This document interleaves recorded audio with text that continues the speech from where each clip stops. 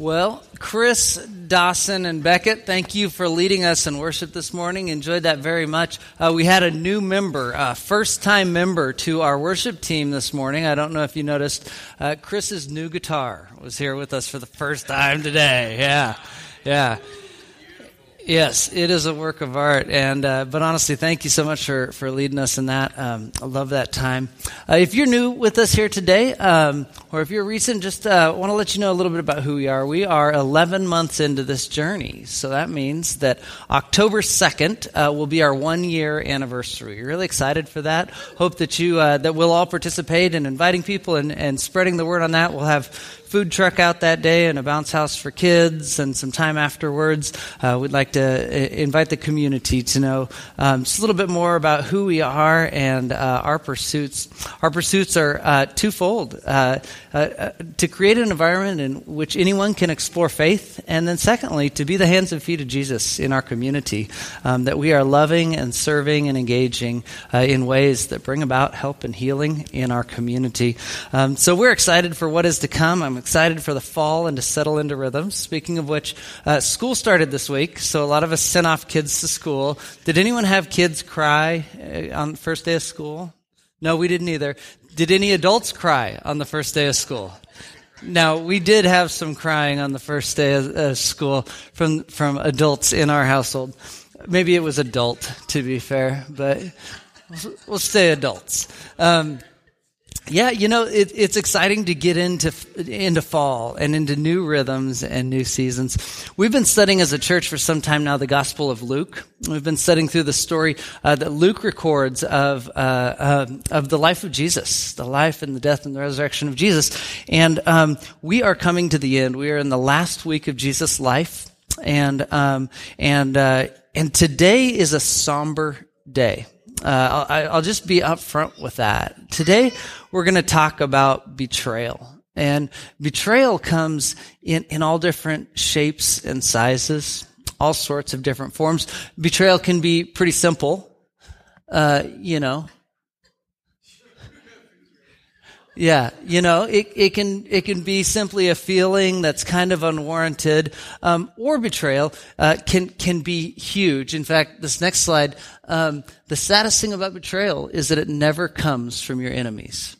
Right? The thing about betrayal, it denotes that it is within the context of a relationship. In the context of a loving and trusting relationship, some sort of wrong has been done. And so today, as we continue, we'll be in Luke chapter 22, and we're going to be looking at a story of betrayal. Now, Jesus, for 3 years now, has been traveling and teaching. Jesus has been playing the role of a rabbi. And in the first century, a rabbi was a teacher. They would call disciples under themselves to learn what they know, to learn to do what they do. And the pursuit of a disciple was to be like their rabbi. And so today, as we read about the story of betrayal from one of Jesus' 12 apostles, one of his closest followers, we realize that in the first century culture and context, this betrayal is huge. And it's unbelievable that one of his closest to him would play a role like he does. Let's read in Luke chapter 22. We'll start in verse 1. Now the feast of unleavened bread, called Passover, was approaching, and the chief priests and the teachers of the law were looking for some way to get rid of Jesus, for they were afraid of the people. Then Satan entered Judas, called Iscariot, one of the 12. And Judas went to the chief priests and the officers of the temple guard and discussed with them how he might betray Jesus. They were delighted and agreed to give him money. He consented and watched for an opportunity to hand Jesus over to them when no crowd was present. Now, if you've been with us the last couple weeks, you were here maybe 2 weeks ago when we had our Lord's Supper gathering and meal, and so that's a little. We've stepped back a little bit in the story to hear the precursor to that meal. They set a Passover meal together, and they shared food. And Jesus took the bread and the fruit of the vine at the table, and he said, "I'm going to suffer, but I want you to remember me with this bread and with this fruit of the vine." What's incredible to look back at now is just immediately before that, Judas, one of his closest followers, had been in the home of, or the place of, the Pharisees and the Sadducees with the purpose of betraying Jesus for an amount of money. You know, it says here that Satan entered Judas, and that's an interesting phrase. Probably an idiom, probably a figure of speech, unless there was some sort of evil power involved in this process. But certainly we see Judas making a choice in this process. And in fact, as we read through other Gospels and read the narrative, the story of Jesus, we learn that Judas, this wasn't the first time that Judas was motivated by money. And in fact, it's recorded that he would steal from the money bag. He kept the money bag for Jesus and the apostles, and he would steal from that and take for his own needs. Judas' character didn't come to full fruition and understanding until after this betrayal, because you might remember, as Jesus sat at the table and said, "Someone at this table will betray me." All 12 apostles are shocked. And Judas, obviously knowing that he is in the process of betraying Jesus, is feigning that surprise. But the other 11 don't expect Judas. They don't expect anyone to be betraying Jesus in this moment. But behind the scenes, Judas has been playing an entirely different role than what had appeared on the surface. It's interesting to see that Judas went to the chief priests to betray Jesus. So immediately following this, Judas has gone and he has made an arrangement for money to betray them. I remember we were watching the movie Zootopia with our kids. I don't know if you guys have seen that. It's a hilarious movie. I love that movie. But Weaselton is a weasel who is also, kind of a slimy character, right? I guess that goes hand in hand. And he has once again done something wrong. And so he's being questioned, "Why did you do it?" And his response is, "They offered me what I could not resist, money." They offered me what I couldn't resist, money. And isn't that so true? So often betrayal comes at the hands of, what's the most common thread? Of greed, right? There's got to be something I desperately want for myself to be willing to betray someone that I'm in relationship with. And we see in this story Judas motivated by that money. In our lives, we've experienced betrayal. I mean, betrayal comes in business when a partner makes a shady deal to steal from the others. Betrayal comes in the form of pursuit of a raise or promotion at our job. Betrayal comes in the form of families when someone says something or does something to betray trust and hurts us. Betrayal comes in the context of friendships. We know betrayal in our lives. And it'll be interesting as we read through the text this morning, as we continue to explore just in our own hearts and minds, the kind of betrayal that we've experienced in life, and also the kind of betrayal that we've participated in our lives.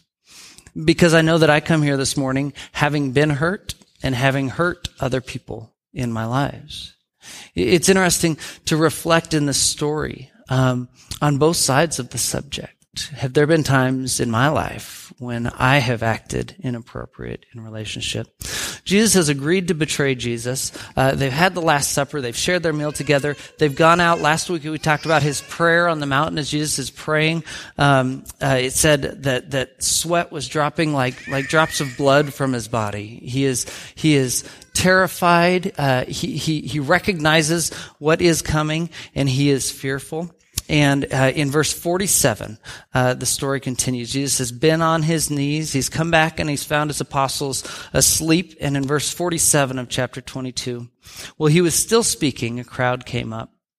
And the man who was called Judas, one of the 12, was leading them. He approached Jesus to kiss him. But Jesus asked him, "Judas, are you betraying the Son of Man with a kiss?" When Jesus' followers saw what was going to happen, they said, "Lord, should we strike with our swords?" And one of them struck the servant of the high priest, cutting off his right ear. But Jesus answered, "No more of this." And he touched the man's ear and healed him. Then Jesus said to the chief priests, the officers of the temple guard, and the elders who had come for him, "Am I leading a rebellion that you have come with swords and clubs? Every day I was with you in the temple courts, and you did not lay a hand on me. But this is your hour when darkness reigns." You see the intimacy of betrayal in the form in which Judas took, right? Notice how betrayal is always tried to be covered up. It's never a public or even a proud moment in someone's life. But driven by greed, Judas has chosen to betray him. And the way he would do so is by giving him a kiss. He's arranged that the man that I kiss on the cheek is Jesus. It's fascinating, the contrast there between a kiss, a greeting of affection, and the betrayal that is taking place. And Jesus calls him on it. "Judas, are you betraying the Son of Man with a kiss?" So Jesus' followers, for so long, they have been pursuing this idea of Jesus as the Messiah, as the Savior, that Jesus is going to reign and rule here in Israel. But Jesus has realized and has explained to them time and time again that my reign and rule is different. But in their pursuit of furthering his cause, they choose to lash out. When betrayal comes, a reaction to try to get back at is so often the response. And it fascinates me the way Jesus, in a moment of betrayal from his closest apostle, in a moment of betrayal from the religious leaders of the day, he chooses compassion. He stops the fight that's about to ensue, and he heals a man that is there to arrest him and eventually crucify him. The character of Jesus never ceases to amaze me. When I step back and really think about the emotion and the scene that is unfolding in this moment, and Jesus chooses healing and compassion even in a time like this.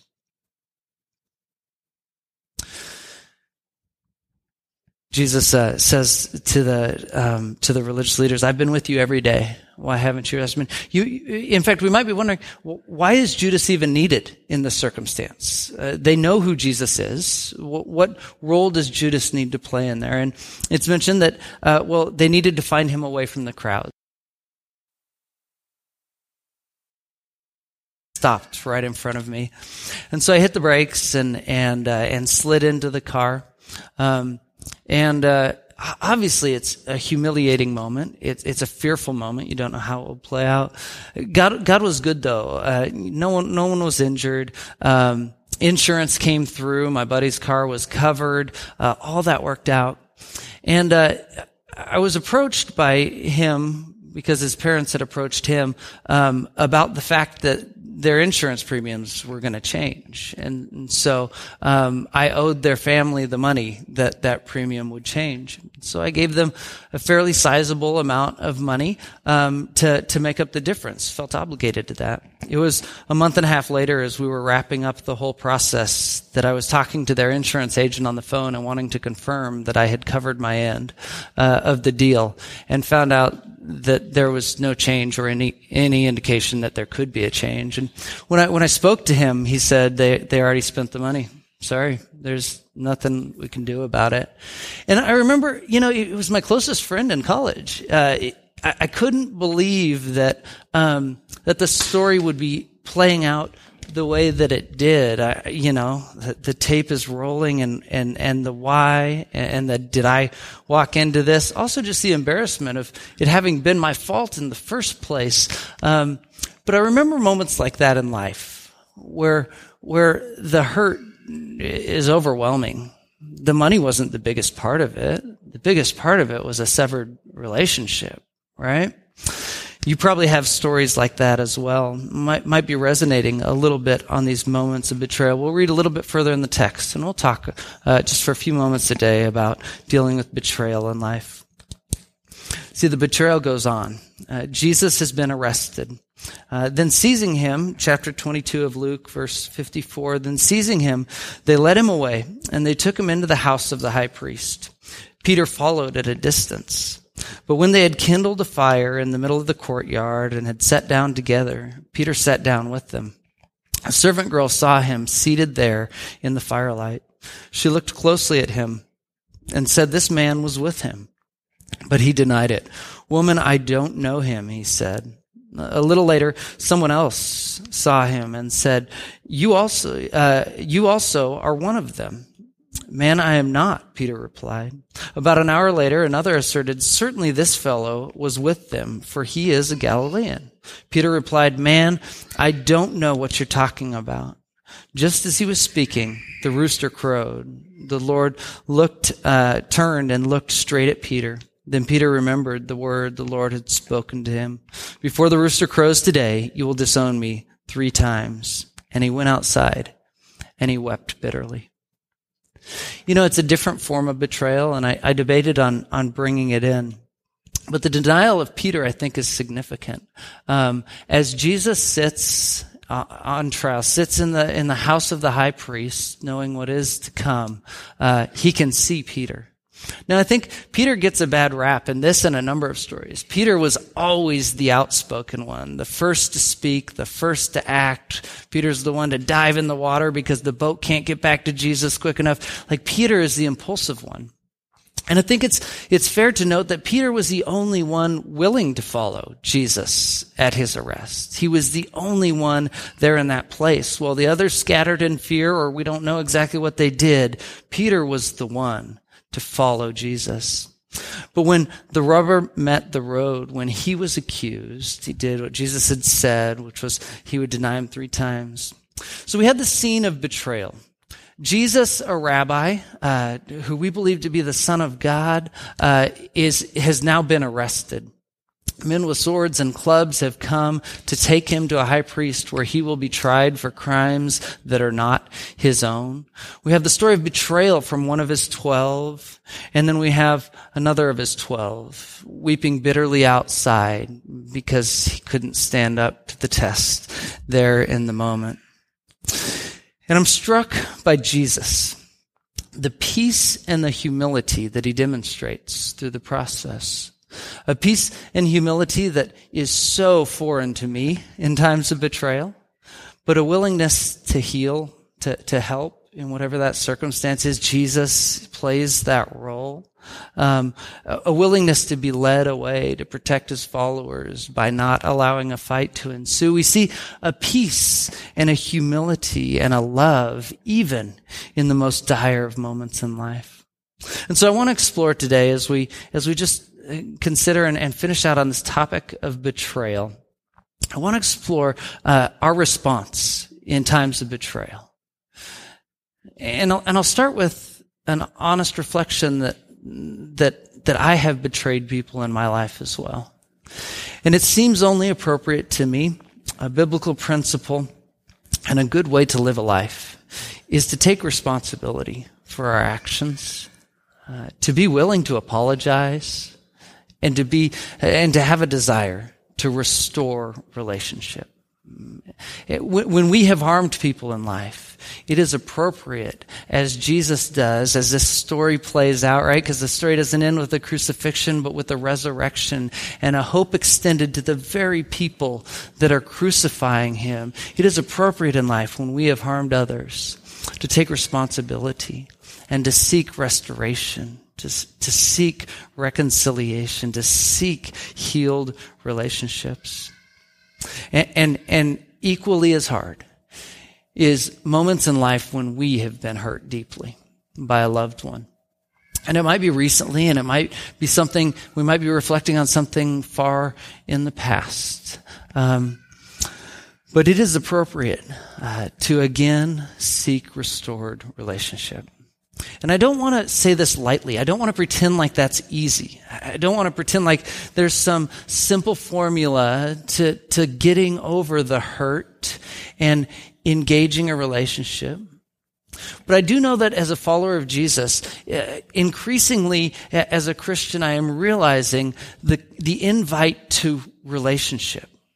A God who is love and who lives, we believe in a triune God that is 3 parts, Father, Son, and Holy Spirit. A God that exists in community, who invites us, hurting and broken people, to be in intimate relationship with him, who invites us to be a part of communities in which we know love and relationship, that invites us not just to love and know this, but our community as a whole, invites us into the world to be love and help in the lives of people. I'm continually amazed by our invitation to love and relationship.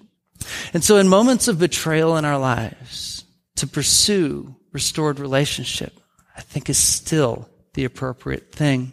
In spite of that hurt, it's our natural reaction to want to retaliate.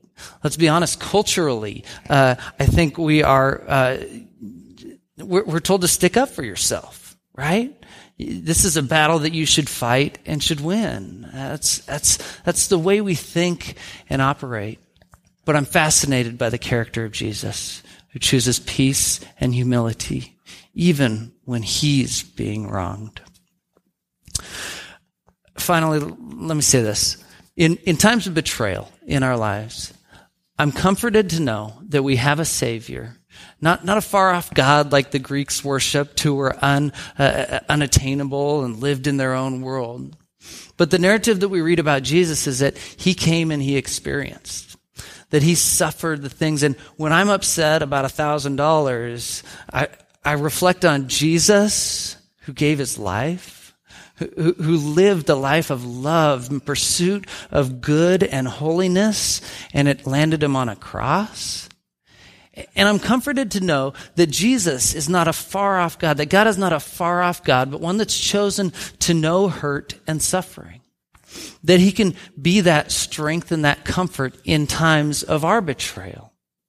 I want to invite us this morning, and in the week to come, to know a God that loves, that desires to restore relationship, a God that comforts in our deepest hurts, and a God who has a plan beyond what we're experiencing and seeing in any given moment. Let's pray about that.